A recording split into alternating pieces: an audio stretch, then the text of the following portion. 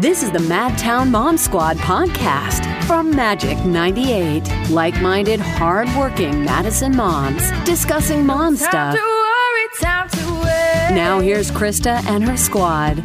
Life is sweet, so happy to say. Madison's Magic 98. How are ya? It is Krista. It is time for the Madtown Mom Squad, and I'm so stoked about this segment today. I'm always very excited to see my girl, Miss Karina Crade. Hi, love. How are you? Hi. Hello, everybody. Oh, my gosh. You have the cutest little mini-me in the house as well. I do have my daughter here, Pippa. She's being a little shy today because this is a big deal. This is the first time she's been here since being a little baby. I think I was nursing her when I was on with her last time. Yeah, the last time I saw her, she was just a little, She was like tiny 8 baby. months, and I was nursing her to keep her quiet. So we'll see how this goes. She's beautiful.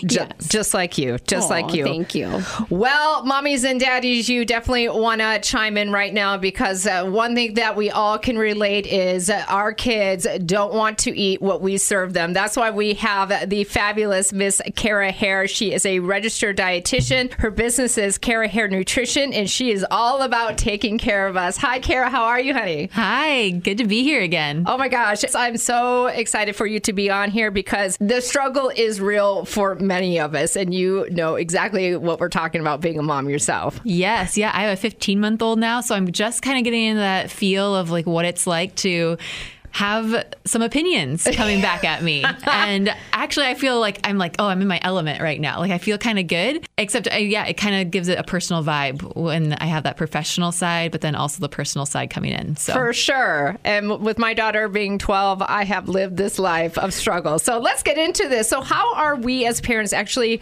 causing unhealthy eating habits in our kiddos? Yeah, well, you know what? So kids are actually born intuitive eaters, meaning that they have that skill to eat when they're hungry, stop when they're satisfied. And we as parents actually probably take that away from them. It all depends on how we food parent is what I like to call it. Whether we force our kids to eat, we're bribing them, we're restricting them, forcing them. All these things that we're doing can kind of inhibit them from having that positive relationship with food. And so I think it's helpful to remember that as parents, we can't get our kids to eat vegetables. Like that's not our job. We can only provide that opportunity. And so the short-term goal is like, yay, I got the vegetables in the kid. Yay. But the long-term goal is how can we have them actually enjoy eating vegetables and foods in general? And so keeping it more neutral, I guess, approach to when they're eating is really going to help in the long-term game rather than the short-term of just like getting the vegetables inside of them on that meal. That's right. They're probably not going to end up liking the vegetable if we do that. Not like us in the old school days, like you sat at your table and you had to sit there until you ate that food. The Clean Plate Club, right? Right. Be sure to share, rate, and subscribe to the Madtown Mom Squad. Krista has a new episode every Tuesday. For more content and to binge past episodes, go to magic98.com or download the Magic app. Kara, I'm glad you're here because I have a 5, 4, and a 15-month-old as well. And, we're really in that phase, of I'm trying my best as a parent, but I also don't want to mess up, what you were talking about, like really making it a bad situation or feeling for kids when it comes to food. But I have to ask this question because this is where, I literally feel like a food mule, like a snack mule. That's what we call ourselves. I'm just like lined with throwing snacks at my kids because they constantly come up to me, Mom, I want a snack. Mom, can we have a snack? Mom, I'm literally feeding my kid behind me snacks because we're just trying to get through, right? So, can you talk about that topic for me and probably 90% of the parents out there right now? Even when my daughter isn't asking for snacks, I feel like I'm constantly having to think about like, okay, she's going to be eating another 2 hours. What am I going to be serving her? I know like snacks and meals are coming up all the time. But when it comes to snacks, sometimes our kids are actually asking for snacks, but they're not actually hungry, right? So there's a lot of times when they might say like, hey, can I have a snack? Or I'm hungry. And sometimes that is true, but sometimes it's because they're bored. Yes. They're tired. Or thirsty. Could that be one? Could be they're thirsty or just they're wanting something to do. And that's something, or they want something fun to eat, right? Like that's a snack is something usually maybe that is a packaged thing that maybe is more fun and enticing than having an actual meal. And so we don't want to fuel that of teaching them to eat based on that emotional hunger because just like as adults, we're eating because we're bored. We're eating because we're stressed. And if we start giving those snacks to kids just all the time when they ask for it, we might be fueling or to keep them quiet, right? We're like, oh, they're in the doctor's office. We need to give them a snack to keep them quiet. But then we're teaching them like, oh, I'm bored. I want to do something. Let me eat something. So when they're adults, that's probably going to be a bad habit that they start to learn over time. The best thing is to set that schedule, right? And it's okay for kids to have that hunger feeling and that satisfaction feeling. If they're grazing constantly throughout the day, they don't have that ability to notice, like, what does it feel like to be hungry? What does it feel like to feel satisfied? And so obviously we want to have a good schedule of like having enough snacks throughout the day, but really helping them know like snacks are coming soon. The kitchen may be closed right now, but snack will be coming. So they can anticipate and know that routine. And then they also know that if something is going to be coming, they're less likely to keep asking for snacks when they know it's going to be happening. So interesting, too, because it is a natural instinct to want to be like, oh, we're in a situation where we need to like occupy you. Let's just fill it up with snacks. Yeah. And so often we think, oh, I need to stuff everything in my diaper bag or the bag and get like all these snacks in there just in case. And I've actually tried to like, I will pack some things along. Like I'm not crazy, but I try not to pack a lot because I'm like, there's so many other things that I know that my daughter could do besides eating.